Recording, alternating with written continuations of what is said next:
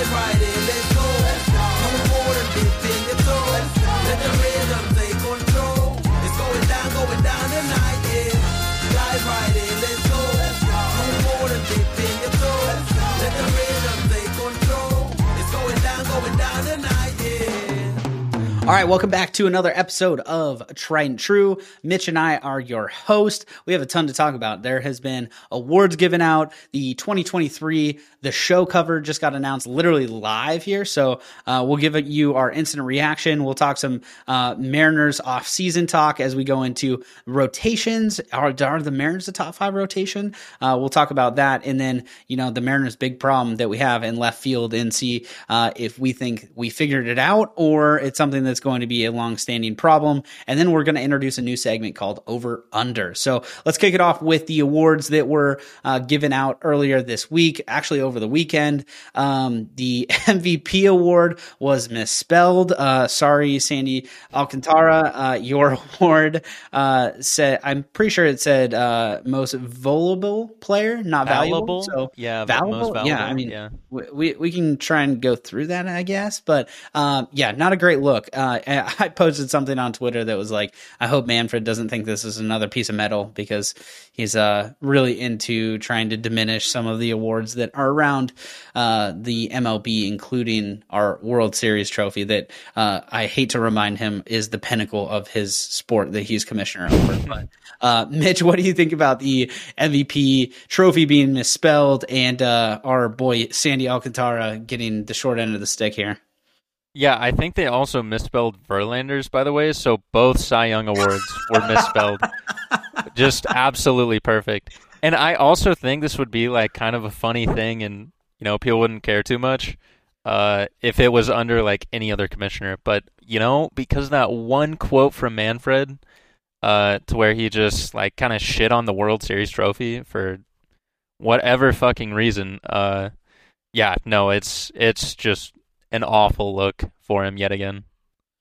Yeah, Manfred needs all the PR that he can get, and he just keeps like throwing. Is Manfred? let me ask you this, and we'll go into a little tangent here. But of the, I guess, like 3 major sports, you've got Roger Goodell, you've got Adam Silver for the NBA, and you've got Rob Manfred for the MLB. We'll say 3 major sports with baseball, football, basketball.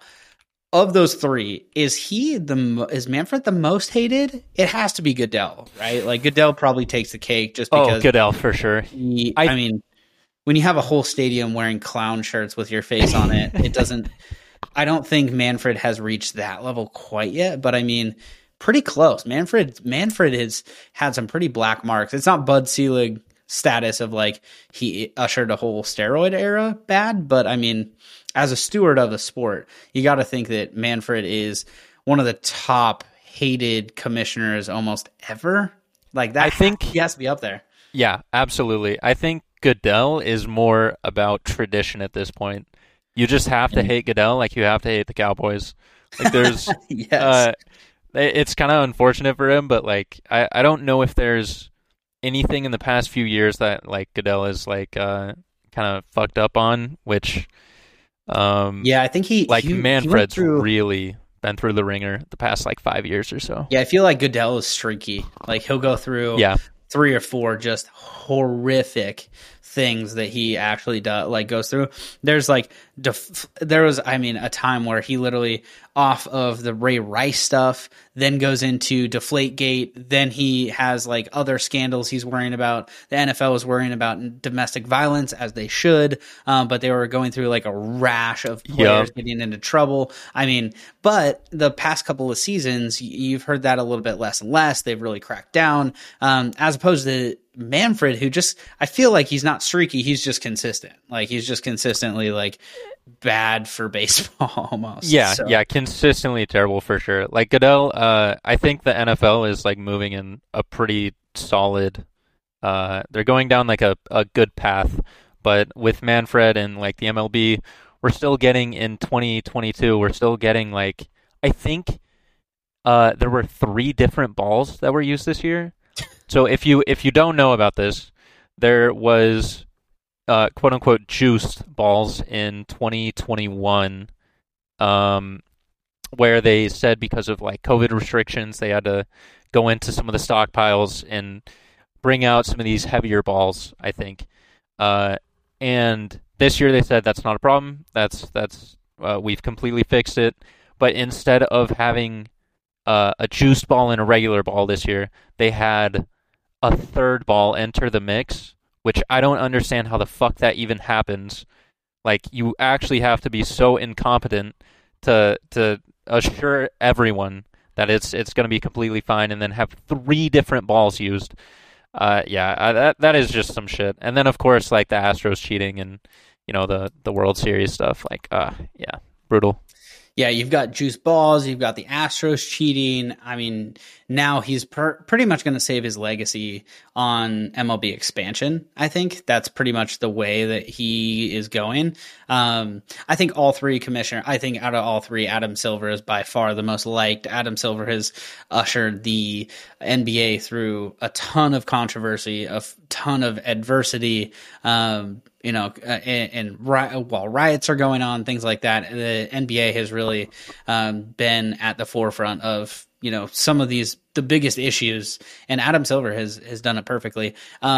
This is a conversation for another day, but do you think that the commissioner's image is sometimes based on what you see on social media as well? Because to me, and again, this is a bigger conversation, we could probably have it as a whole podcast episode, but what I see as one of the biggest glaring issues for Commissioner Manfred is his inability to get baseball mainstream and to really embrace social media, making sure that home runs are literally instantly on every single social media platform ever, to make baseball more widely known, games more publicized. I mean, the NBA is doing such a good job. Like, when there's a monster dunk, I see probably 14 posts about it before, the play's even over. Like, in the NBA, like, releases rights to all the footage because they know that, hey, they may not be making money on the video rights for it, but they're going to be making money on the fans that are coming in because of it, because that's really their front end. Baseball is the opposite, where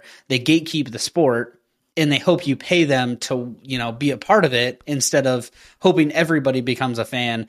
And then they, buy jerseys and buy tickets to games and, buy different things like the MLB packages. And I think that's one of the biggest indictments on Manfred that I can have, is he's really limited the scope of who sees baseball and who doesn't. And I think that really that should be one of the major problems that people have with Manfred. Dude, it is actually the most ridiculous shit in the fucking world to want to watch your favorite team play baseball and not be able to. and this is like this is systemic. Like, this is exactly how they want it to go. Like, I don't actually understand how they think that's like a good idea. And if you remember, the fact that I can move to Alabama and watch the Mariners more than I ever could living in Spokane, Washington, is just a direct correlation of how bad that system is. I understand blackouts, but I also was like, literally take any amount of money you want. I just want to watch the Mariners every night. And I had to have cable TV because Root Sports has this terrible deal. But Root Sports isn't the only regional network that exists for baseball. Like, baseball is run on these regional networks that are bought by these, smaller market teams, and the Mariners are one of them. So yeah, they make it incredibly difficult to watch the games. It's completely gatekept by budget. Like, some people just can't afford cable, and so if you want to watch, there's like other ways to watch other sports that is cheaper than the MLB. Where and I don't know if there's any other like platform where it's like say you walk into a restaurant. I saw this one on Twitter. You walk into a restaurant and you say, like, I want a burger, and the person, your like waiter, goes, okay, so to get the burger you need to actually buy everything off the menu, and then you can like eat your burger. And it's like, okay, the burger was like $10, but now I got to pay like $90 for the entire menu that I'm just not going to eat. Right. And that's exactly how that works. That's exactly how cable TV and all that shit works. It's ridiculous. And also, I think this is kind of telling. There was a post on Reddit 3 months ago of a dude who's he said, like, He said, like, I'm 15 feet away from Rob Manfred. I'll tell him whatever the top comment says. And some dude, he shouts at Rob Manfred, and he goes, "Hey, Rob, if you want the youth and the blackout, dumbass." Dude is literally right That's so fucking bad. next to him. I think And I've seen that video. It's so Yeah. funny. It's actually perfect because it just says everything that people are thinking. Like we want to watch the fucking game. Let us watch the game and the blackout. Yeah, just make it affordable. I just think of honestly the kids that aren't able to watch a game, and so they're growing up not baseball fans. And if you don't grow up a baseball fan, it's really hard to just like embrace a sport like baseball later on in life. I'll be totally honest. There's people The rules are pretty nuanced. And it's a long game, and I know they're trying to shorten it, and there's not for somebody who doesn't know baseball, and it's not like us who is just waiting on a 2-1 count for a home run or waiting on a 3-1 count or wondering what they're going to throw 1-2 and seeing where the catcher's set up. Like, people don't give a shit about that. Like, people want home runs, they want strikeouts, they want excitement, stolen bases, they want to see the game in motion, like all these things. And it's not always like that. And for me, I love that. I can sit there and watch George Kirby throw 98 and marvel at it because he's 2 ticks above what he's usually throwing. So I'm like, man, this kid's amped up today and stuff like that. I can see the break on a slider and be like, wow, it's 4 inches more today than it was yesterday. So I think that there's things that you just have to do for a casual fan that baseball doesn't do, and it's 100% Manfred's fault. Like, you are literally the godfather now. Being a commissioner, you're basically the godfather of baseball, and he's just not doing things and so yeah, spelling the MVP awards is another just tick on the record. So speaking of getting our youth involved in baseball, Jazz Chisholm just got announced as the MLB The Show cover athlete for 2023. Some cover artists were doing some incredible work with Julio potentially being the cover artist or the cover athlete of the year. And so it's sad not to see Julio, but Mitch, your instant reaction to Jazz being the cover athlete. Yeah, I'm going to take a page out of Manfred's book and say it's just a cover. That is like, dude, that shit is ridiculous. If you're talking about exciting young players, you're looking at Julio, just straight up. You're looking at somebody who was second in the home run derby, like absolutely crushing. You're looking at somebody who in their rookie year puts up like, I think it's like 5.5 WAR, just a really fun player to root for and watch play. And the thing I was thinking is like, okay, I mean, Aaron Judge is off like a record season. There's like no chance Julio gets it. It's going to Aaron Judge. Ohtani, of course, like fantastic two-way player that we've just never seen before. It's got to be one of those two. And if maybe Julio like ekes it out, like that would be really cool. But to go to Jazz Chisholm is like actually insane to me. The Marlins are like just a 28th rank baseball team, and Jazz Chisholm is a good player, but I'd rather see anyone else really. Yeah, it would have been awesome to see Julio or the guy who just broke the AL home run record. And I know he's been on other covers here in the past couple of years, so that may not have been an option.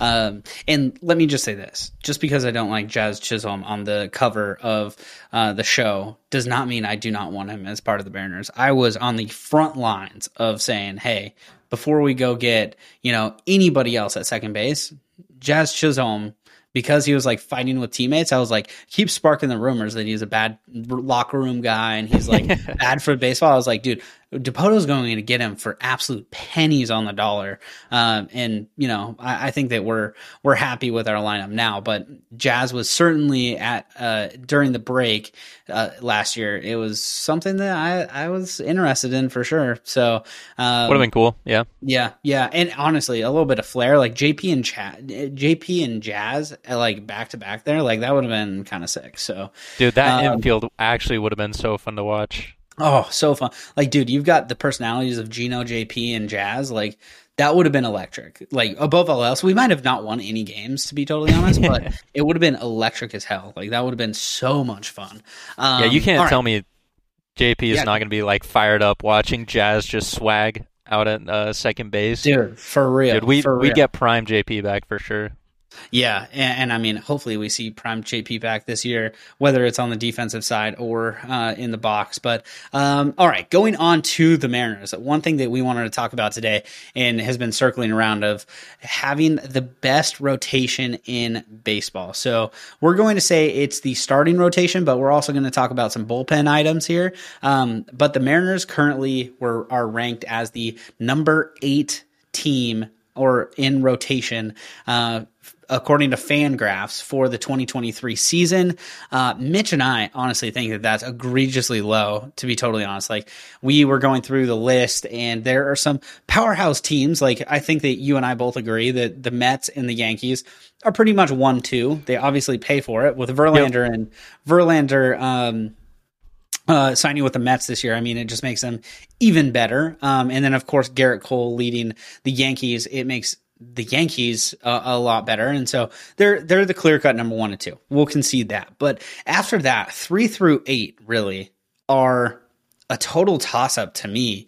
You've got the Braves in there, you've got the Dodgers, you've got the Astros, you got the Phillies in there. And one of the teams that people think is like walking on water is the Blue Jays. And I don't necessarily think the Blue Jays team is bad, but we're talking about a top 5 rotation in the league. I think the Mariners, if I had to pick one, I would actually pick the Mariners to have a lower rotation ERA than the Blue Jays at the end of the 2023 season. But Mitch, what do you think about the Mariners being a top 5 rotation in baseball? Is that even possible? Is this a homer take? I would love to know your thoughts.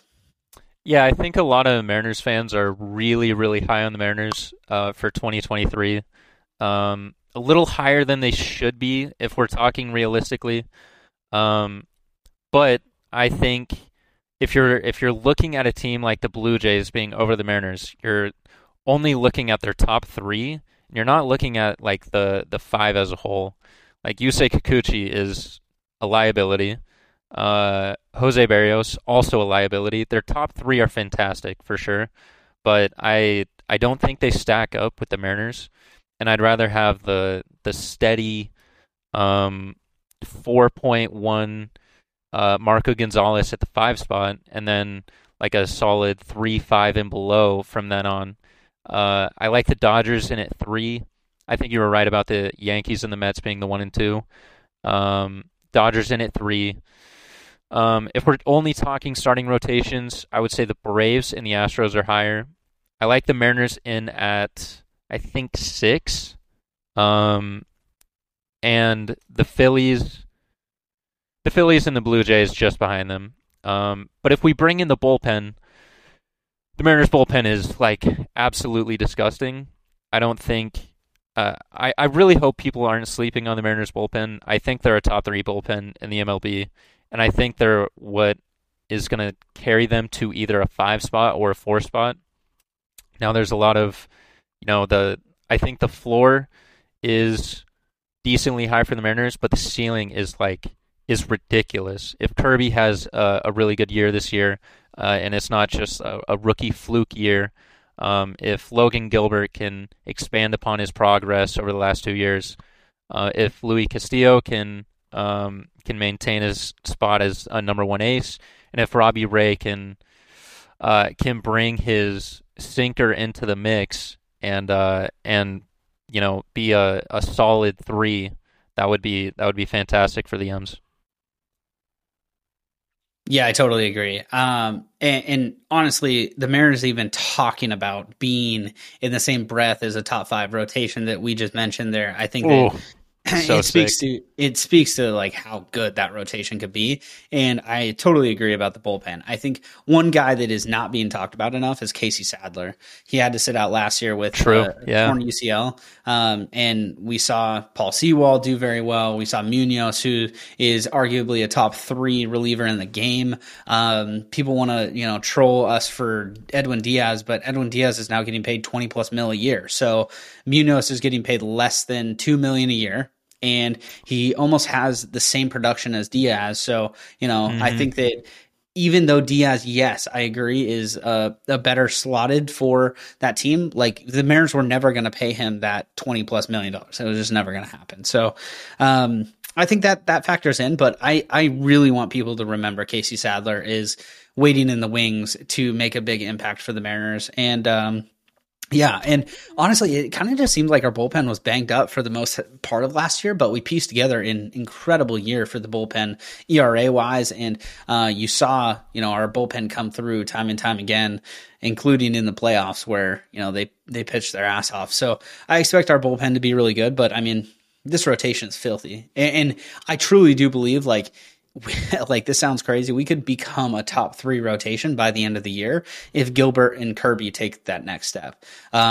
Barring Bryce Miller coming in and, just wreaking havoc, you could see a, Castillo, Kirby, Gilbert, Ray, Miller, top 5 in the rotation by July, August. And that, to me, should be very scary for other teams. I agree. Yeah. They're going to be good this year, but I'm thinking about next year when, Kirby, Gilbert, and Bryce Miller all make the team out of camp. There's going to be some problems, and we're not even talking yet about Emerson Hancock, who could Taylor Dollard, yeah, or Taylor Dollard, who both could make the rotation and potentially be back end bullpen, or not back end, front end bullpen guys if we really need them to. So just an embarrassment of riches in the arms department for the Mariners. That being said, the Mariners have a lot of holes, which take us to our next topic of the problem we have in left field, and you will not find a podcast that is higher on Jared Kelenic than the Tried and True podcast. Like, I promise you, you will not find it. I believe that Jared Kelenic is going to hit over 250 this year. We'll talk about our over-unders a little bit later and set out expectations, but you truly will not find another person or another podcast that is as high on Jared Kelenic as this podcast. That being said, realistically, let's talk about it, right? You have Jared Kelenic, you have Trammell, and now you got AJ Pollock that are all going to potentially have reps in left field. That to me is a problem. Like, you have Teoscar Hernandez, who is not known for his defensive prowess. And then you've got Julio, who obviously is damn near a Gold Glove center fielder already. But besides that, your outfield defensively is not very good. And even at the plate, we're looking at a glaring hole in left field. And Teoscar Hernandez, who we're really putting a lot on his shoulders to be somebody that he may not be. He's had some injury concerns and things like that. And so you may be looking at 2 corner outfield spots that need to be filled. And if you're looking at AJ Pollock, Trammell, and Jared Kelenic to fill those with the subset of, Dylan Moore and Haggerty involved in there, how are we feeling about our corner outfield positions going into 2023? And Mitch, give me your top 3 guys who you're going to say are going to take the most reps in left field, and then a couple that may switch over to right field to give Hernandez a day off or maybe fill a spot when he's DHing. Yeah, dude, honestly, I'm pretty chill with how I see our outfield right now, because I know if anything goes wrong, Trader Jerry is going to go out there before the trade deadline and get us a 250 bat that can fill the spot. This is obviously a do or die year for Jared Kelenic. I would love nothing more than to see him do well. I honestly don't even know what happens if he puts up the same numbers. Like, does he get DFA'd? Like, is he just dropped? Like, what? I don't really know what's going to go on with him, but in the event that Jared Kelenic does well, we're going to be seeing Haggerty and Trammell fill in on those off days for Teoscar and Julio and Kelenic. If Kelenic flops and has another rough season, we're going to be seeing. I think Pollock is going to be DHing. I really don't know what's going to be happening with this roster. I think Pollock's going to be DHing at the start of the season. If Kelenic falls out of the order, though, I think Pollock is going to be the starting left fielder, and then they'll have Listella and they'll have Listella in some random DH order with Haggerty, Dylan Moore, or Haggerty and Trammell filling in with Pollock. Now the issue I see here is Haggerty and Pollock are lefty. They're lefty killers. These guys both destroy lefties, so we don't really have a righty killer in left field. It would be nice, but that's just not really what we're working with. If Kelenic does well, he's going to get the most reps. Then it's going to be Haggerty and Trammell. If Kelenic does poorly, it's going to be Pollock. It's still going to be Pollock, Haggerty, Trammell. But as it stands now, I think Kelenic for sure gets the most at-bats. Yeah, I agree. And we're talking about worst case scenario here, right? Like if Kelenic is not the guy in left field, which it would be like if Kelenic plays 140 games and hits 230, I think that's a massive step forward for the kid. Like he's 23 years old. Everybody wants to, walk on his grave and say he's done, blah, blah, blah. The kid is 23 years old. And he's still very early in his career. I still think that he has a lot of game left. He is a product of COVID where he didn't have that many reps in 2020, came out in 2021 and struggled, came out in 2022 and really played the majority of the year in AAA. And so he's really just had a bad shake. Like he just has. And so, I think he's kind of a mentality sort of player too. Like he seems to get in his own head a little bit. I think you're right. Which speaks to he needs confidence. And so you build his confidence. I mean, the kid hit almost 300 in AAA. And so I think that was a great year for him to actually grow. If he can hit 300 in AAA, there's no problem that he has the ability to hit over 250 in the MLB at some point in the MLB. It's not like AAA is like some other world besides MLB. Obviously, the MLB has much better arms, much better scouting reports, but at the same time, like you can see the ability when he goes down to AAA and he looks like Barry Bonds because he's hitting, 30 plus home runs in, less than 100 games. Like that's crazy. So you can see the talent. I will say, if we had to mix and match here, I'm very confident in the Taylor Trammell against righties and AJ Pollock and Sam Haggerty against lefties. Like, I think that is actually not a bad mix and match.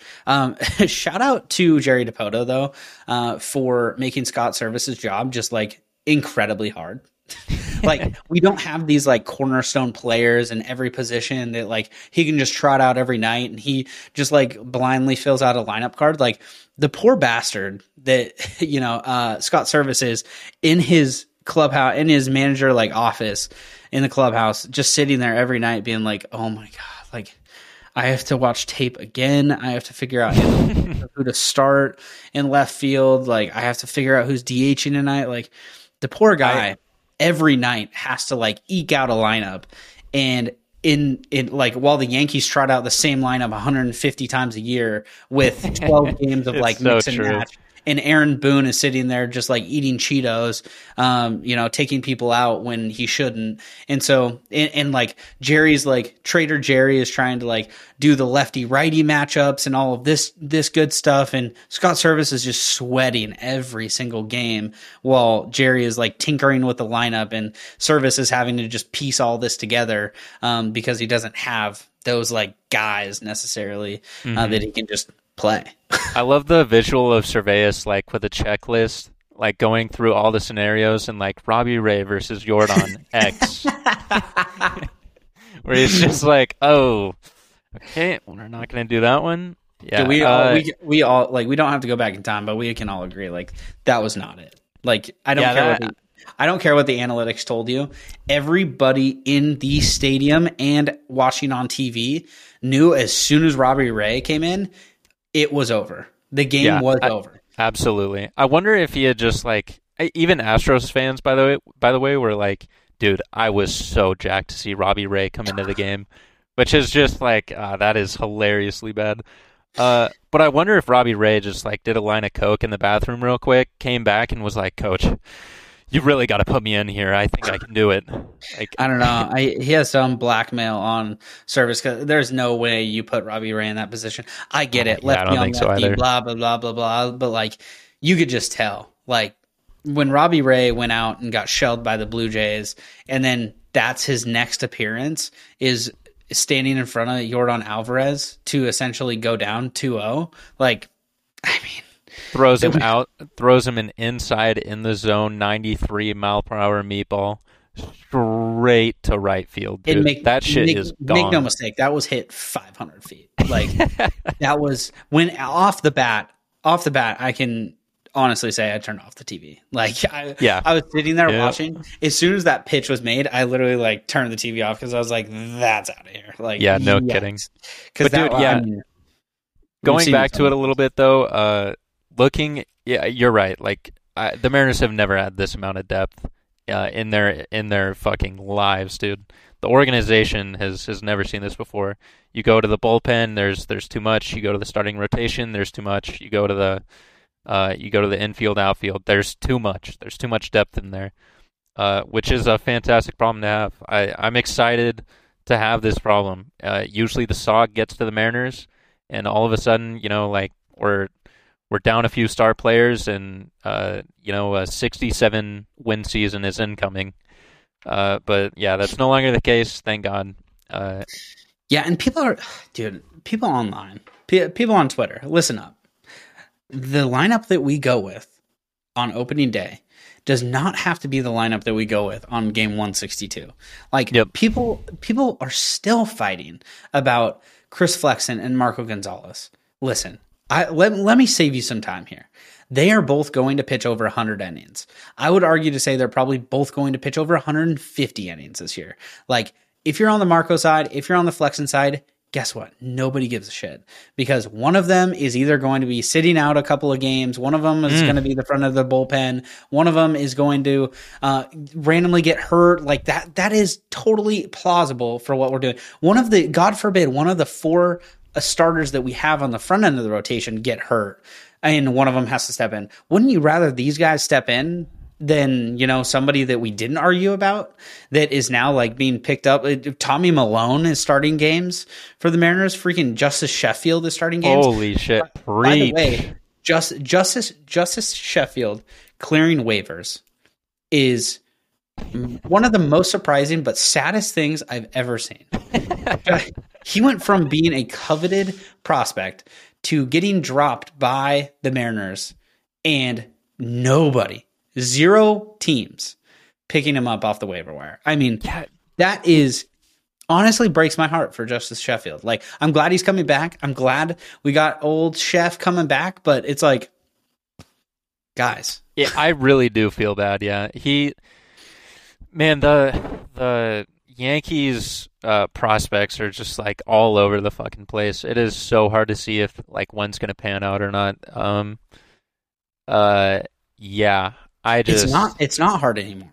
The Yankees suck at producing players. Like, the Yankees will always minus Judge, I think. I'm pretty sure they drafted him. But I'm pretty sure Judge, like, don't quote me on this, but I don't think Judge was like a draft pick though, or like he was still in a trade. They just got him in like AA.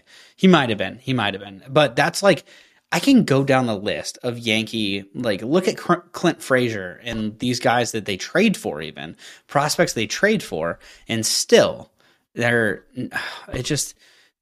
trade with the Yankees. Their prospects suck. Yeah. Like that. Yeah, that is just use that as a tool for being a GM to your team. Never trade with the Yankees unless they're trading away one of their top end, either hitters or rotation guys. Absolutely. That's just Dude, trade with the Mariners, man. You get your Chris Taylors, you get your Taijuan Walkers, your Ketel Martes. Dude, one guy that keeps popping up, and he's just like, he's a journeyman now, but isn't Bryce Miller? Bryce Miller? No, not Bryce. what's his name? It's Miller. His last name's Miller. He's a shortstop. Gosh, I can't remember his first name, but Brad Miller? Brad Miller. Yep, that's him. It is, yeah. Good old Brad Miller with the stirrups. Dude, what? He's Brad still Miller. playing? No, he's not just still playing. Like, he's like an impact bat against righties. Dude. Like, he's played for the Phillies, the Brewers. I've seen him play for the Rangers. He's a journeyman, but he still finds his way onto a lineup every single year. It's crazy.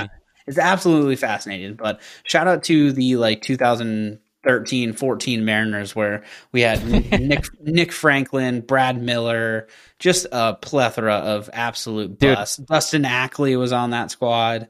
Oh my God. Shout out those guys. You could actually go down the line from like 2009 to 2014 and just look at all the dog shit that we drafted in the first round. It is so bad to look at. Horrible. Dude, also shout out to Secret Agent. The worst one is freaking Dustin Ackley ahead of Mike Trout. Shout out Jack Z, who everybody wants to like say is like the Mariners' best GM because he signed Cano and all those guys. But shout out him for passing up Mike Trout for Dustin that dude Ackley. was a bum. Absolute bum. Dude, but yeah, Brad Miller, Secret Agent, by the way, minus 1.6 WAR for the Rangers last year. He's still putting up numbers for the M's, dude.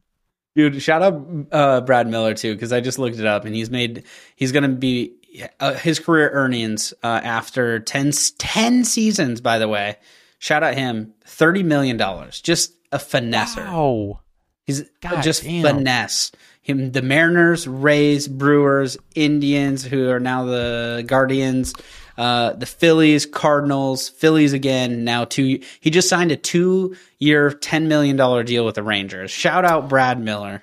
I need his agent to be my life coach, I think.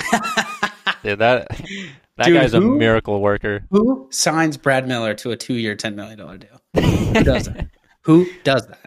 That's fucking sick. And then you go and sign Corey Seager and Marcus Simeon. Like, make that make sense. Mm-hmm. Can somebody please get us in contact with Brad Miller's agent? I need him now. Yeah, speaking of, I think people are sleeping on the Rangers a little bit. I just want to go over this briefly. The Rangers got some pretty decent upgrades this offseason. Decent being an understatement for somebody like DeGrom. And also their pitching rotation changed a lot. I think they got 3 new pitchers and they kept 2 from last year. But they should be hoisting a 80-plus win team next year, like bare minimum. I think they're going to be looking at like 85-ish wins. The AL West is about to be very, very competitive, in my opinion. God, I hope so. Like, I actually do hope so. Dude, same. Yeah, I love the competition in the AL West. I hope there's like four teams that are really like vying for a playoff appearance. It just sucks. Yep. Like knowing that we have the Oakland A's, like, so it's just a default, like, just sandbagger of the AL West. Like, we almost can't afford. I mean, it's awesome for the Mariners because we're going to run through teams, it feels like. But I also loved the old AL West days where it was like, the Mariners were good in 2001. The Oakland A's were good in 2001. The Rangers were good. Like, all of these teams were awesome in the AL West. Like, the baseball is great when the AL West is good. And the AL West really, besides the Astros, obviously, who were an NL Central team, you know, until they came over in late 2000s, who were just an absolute punching bag for so many teams. Mm-hmm. But besides the Astros, I mean, it's been a minute since we've seen like really competitive baseball, unless you're the Oakland A's and you scrap to the playoffs and get just like defeated in swept fashion. So, all right, let's go over to the over-unders. Mitch, what do you got for us? Okay, over-unders. New segment. You tell me, I tell you a prompt, and then you tell me over-under on whether you think it will happen or not. So, Luis Castillo gets top 5 in Cy Young voting. Over-under. Ooh, I am going to say under because I think he's going to be a top 10 arm, but I think that Castillo I don't want to predict injury, but I think Castillo is not going to throw as many innings as people think he is going to, because he's not going to need to, and that's a good thing. So I think our starting rotation is going to be so good, and I think our bullpen is going to be even better potentially, that Luis Castillo is actually not going to throw as many innings. And with the Tommy John like caveats on his contracts, I think the Mariners do have some physical issues with some of Luis Castillo's reports that have come back. So I don't think they're going to push him to that 200, 225 innings limit that you may see. I think that we see 160 to 180 innings thrown by Castillo, putting him out of that top 5 Cy Young race, but I still think he's going to be very good, which will crack the top 10. So that is my under, although it's not a bad thing. Mariners fans can get off my back. I think that we actually have another pitcher that may be in the top 5, so we may have 2 top 10 pitchers. I actually kind of like that take. I haven't really thought about it like that. I thought he was phenomenal last year, and if he didn't switch leagues, it could have been a little bit different. Maybe he gotten a vote or two, but yeah, I think I'm going to have to agree with you. I don't think he's going to have to put nearly as many innings up as one might think. You got Chris Flexen, Marco Gonzalez eating up innings. You got like a bullpen with an insane amount of depth. Yeah, I think you're right. Yeah. All right, next one. We got 3 Mariners pitchers have a sub ERA of 3.1. I am going to go over, but I think it's going to be right on the number. So I think it's going to be 3. So if we set the line at 2.5, I would take over. If we set the line at 3, I'm going to still say over, but I'm going to say it's probably going to push. I think that Castillo, Gilbert, and Kirby all have a shot at getting that sub 3.1 ERA.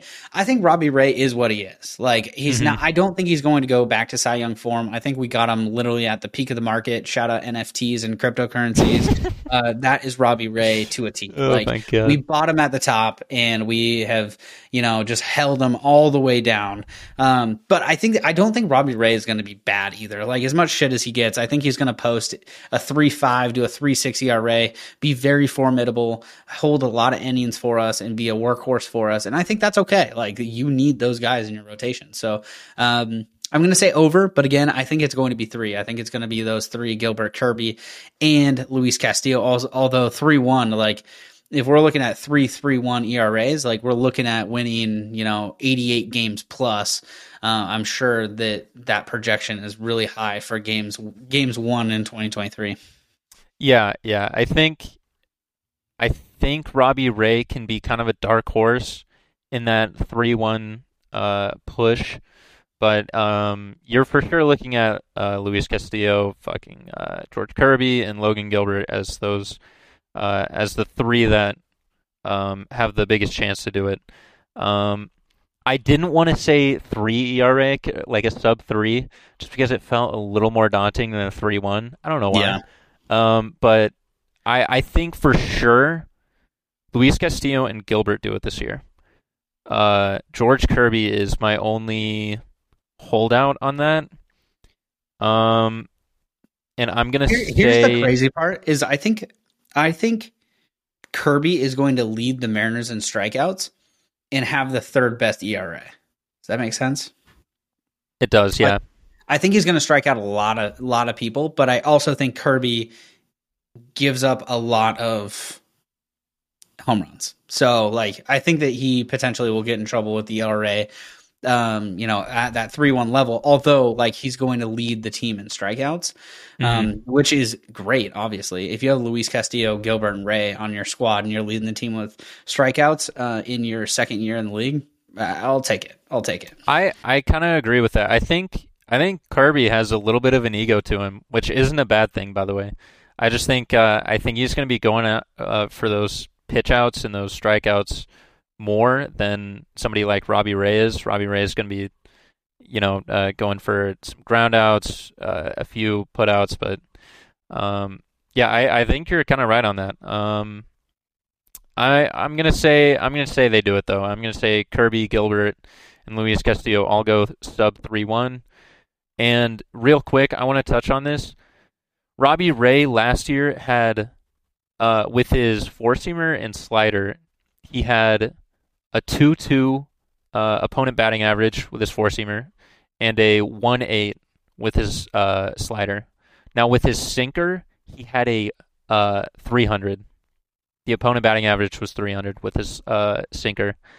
And if he can get that under control, because those are his top three pitches, and if he can never throw a curveball ever again, I think Robbie Ray actually has a chance of kind of coming back and showing some signs of his past Cy Young self. I just don't think it's that probable. So I'm still going to say the Mariners do it, though.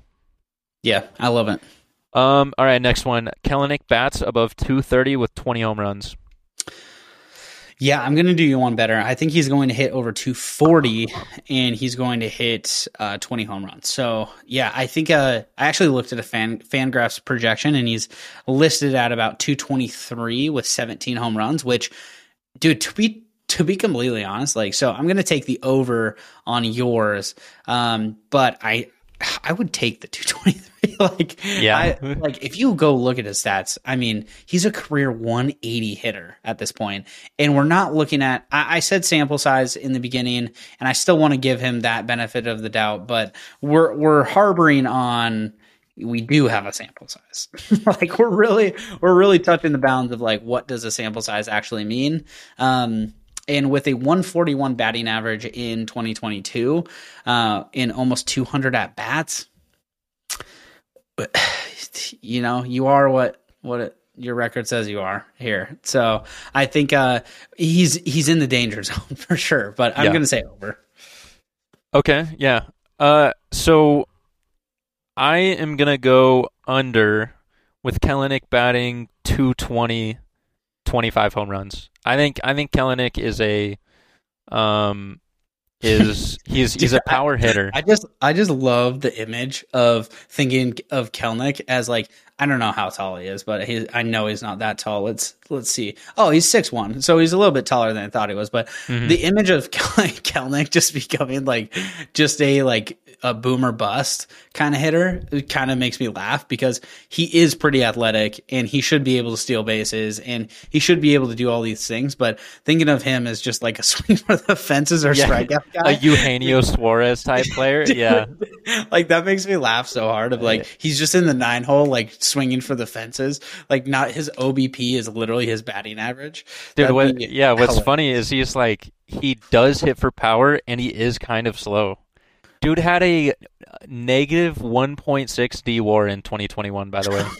Which, hold on, everyone.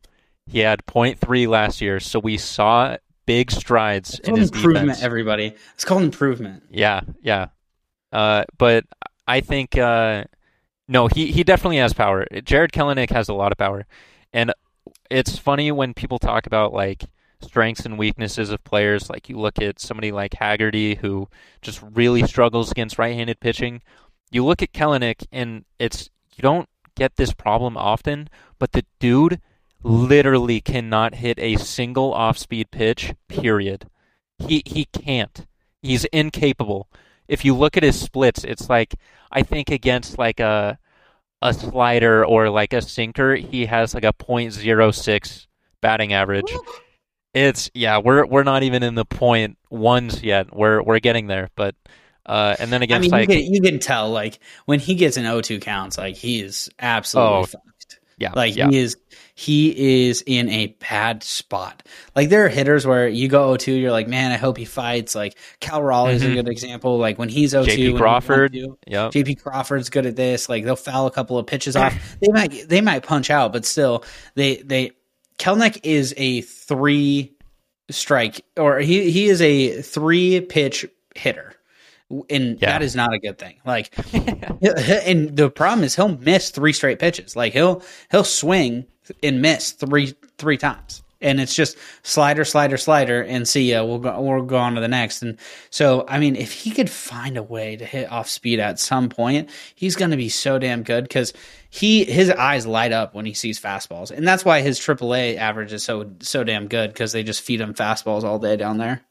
Mm-hmm. Yeah, and I think it's you look at somebody like J.P. Crawford, and he goes down like 0-2, and he's like meditating at the plate. Everything's fine, He's like Buddha, like nothing can phase that guy. And then you look at Kellenic, and it's like he's already fucking lost. He's struck out. He's literally walking back to the dugout at an 0-2. He's still thinking about the strikeout from like Sunday, and it's Friday. Yeah. It's like, yeah, that's the guy that we're dealing with right now. Yeah. And honestly, dude, I can't wait to see him tear it up because I think he will, and I hope he will. But yeah, I'm gonna go 25 homers, 220 batting average, which would put him at a decent spot in the batting order, and I think that'd be perfectly fine. Mariners fans would be happy with it. Now the final, actually, no, we got two more. Here's the next one. Jerry gets another 260 bat before the trade deadline. Over under. I'm gonna say under. I think the trade deadline.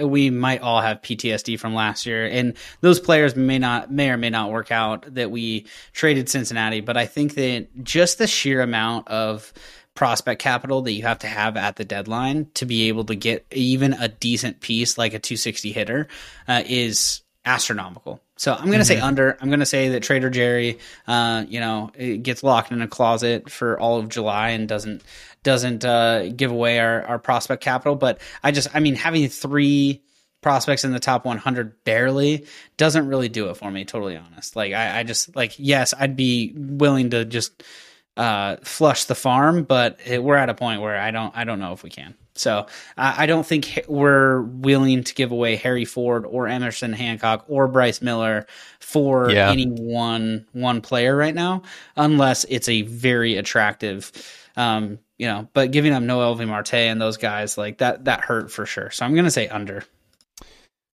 I am actually going to go over on this one. I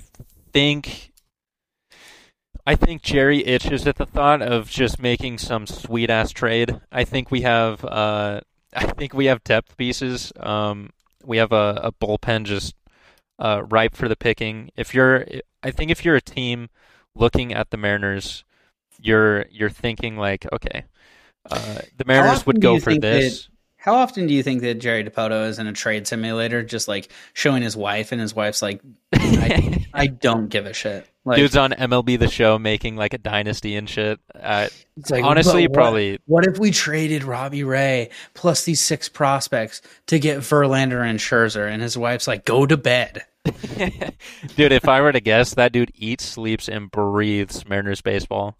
Oh yeah, dude, 100%.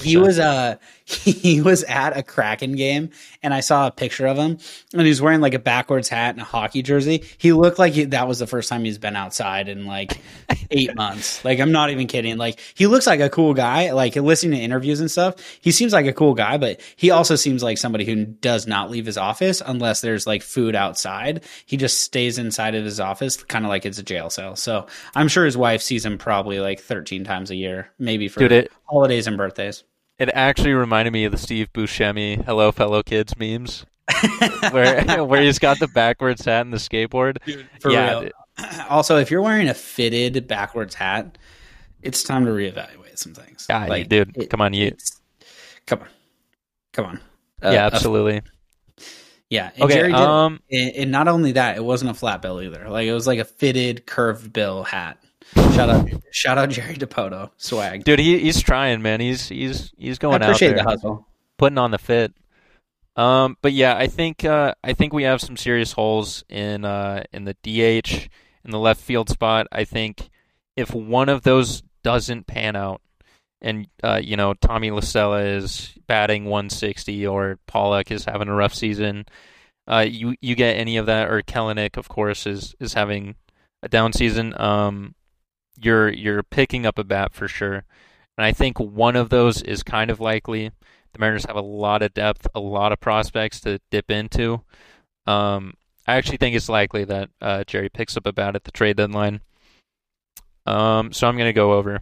Yeah, I don't hate that. Like, if we're really going for it and we're really trading for pieces, like, that means that Jerry thinks we're close. So yeah, I don't hate that. Like, and I don't hate a late season, postseason push. Like, I've been a fan of that.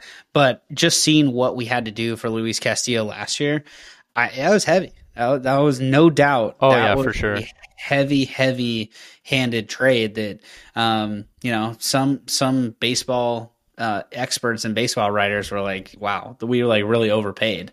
So, and, But I think that shows the next that 4 years. So, yeah, absolutely. I think that shows that Jerry has the balls, though. He's ready to like go out and do some of that shit that needs done. We're fielding Marco and Flexen at the 4 and 5, and all of a sudden you're like, oh, okay, what are we doing here? All I wonder is how close. Like, I was so frustrated this offseason, to be honest, just because of the trading is awesome, and go Jerry for being Trader Jerry. But you know what's better? Not having to give away prospects and just spending the freaking money on getting players that you want. And the amount of good good free agents that were out there this offseason really frustrated me, because I was just sitting here like, man, like these are good pieces that we could have if only John Stanton would, break out the old pocketbook and we could get some of these. I mean, the Mariners are not going to crack the top 15 in salaries to begin the year. And I think that honestly is embarrassing. And I get it. We're top 10 in 2024 salaries, blah, blah, blah, blah, blah. Like, I get it. Like, there's so many arguments. We got a lot of young players we're going to have to pay, but look at what the Braves are doing, things like that. Like, their starting 9 is signed until like 2029. Like, they're building something there. So I get frustrated when people try to like argue about not signing free agents.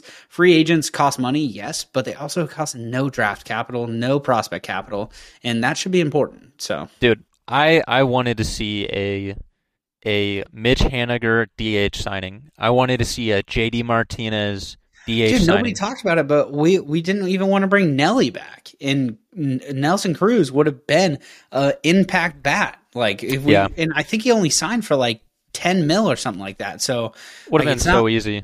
And like these Mariners favorites type players that everyone would have loved to see come back. Imagine if halfway through the year we were like struggling with our infield and Cano is just knocking on the door like, hey, remember me? Dude, please. You guys still pay me. Like, I can still hit 210 for you and like fill a DH spot. Like, hey. Yeah. But yeah, I'm not asking for like a 40 mil Verlander 1-year contract. I'm looking for like a 10 mil JD Martinez or like a 15 mil Mitch Haniger. Would have really liked to see something like that, especially with how Haniger's been with us through like all the kind of shit years, to be honest. Like, agree. He's been like a bright spot. All right, on to the final one. And this is a big one. Over, under. The Mariners bring back player commercials. Over. I'm pretty sure they've like teased them, right? So like, I would love for them to bring them back too. Those player commercials slapped. And guess what? We were good when they were doing player commercials. Mm-hmm. So yeah, that I would say over. Like, let's see it.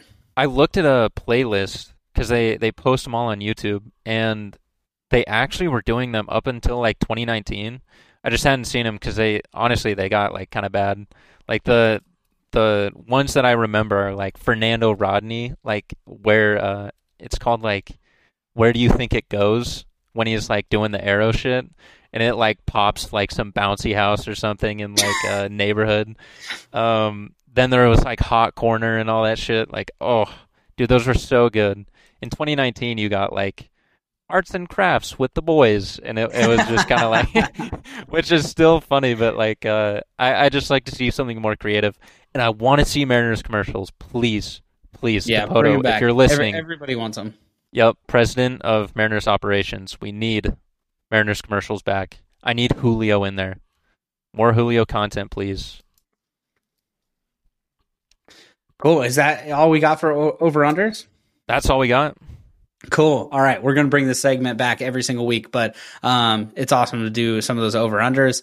And that's going to do it for us at Tried and True. We'll see you guys next Tuesday. We're stoked. We're getting closer to the season. I believe once this drops, it will be 58 days until opening day for the Seattle Mariners. So once the season starts, we're going to do a bunch of fun things, but even spring training, we're stoked to bring more content, give you guys updates on some of the spring training stuff that we're seeing. There's some position battles that are definitely going to happen. And I'm excited for it. We talked about left field position today, but I think that there's a couple others that may be surprises for people once people get spring training invites. But don't be surprised if there's a couple of veterans in spring training that we didn't expect. Jerry has a few tricks up his sleeve. But we'll see you guys next Tuesday. That's it for us here at Tried and True. Absolutely. Peace out.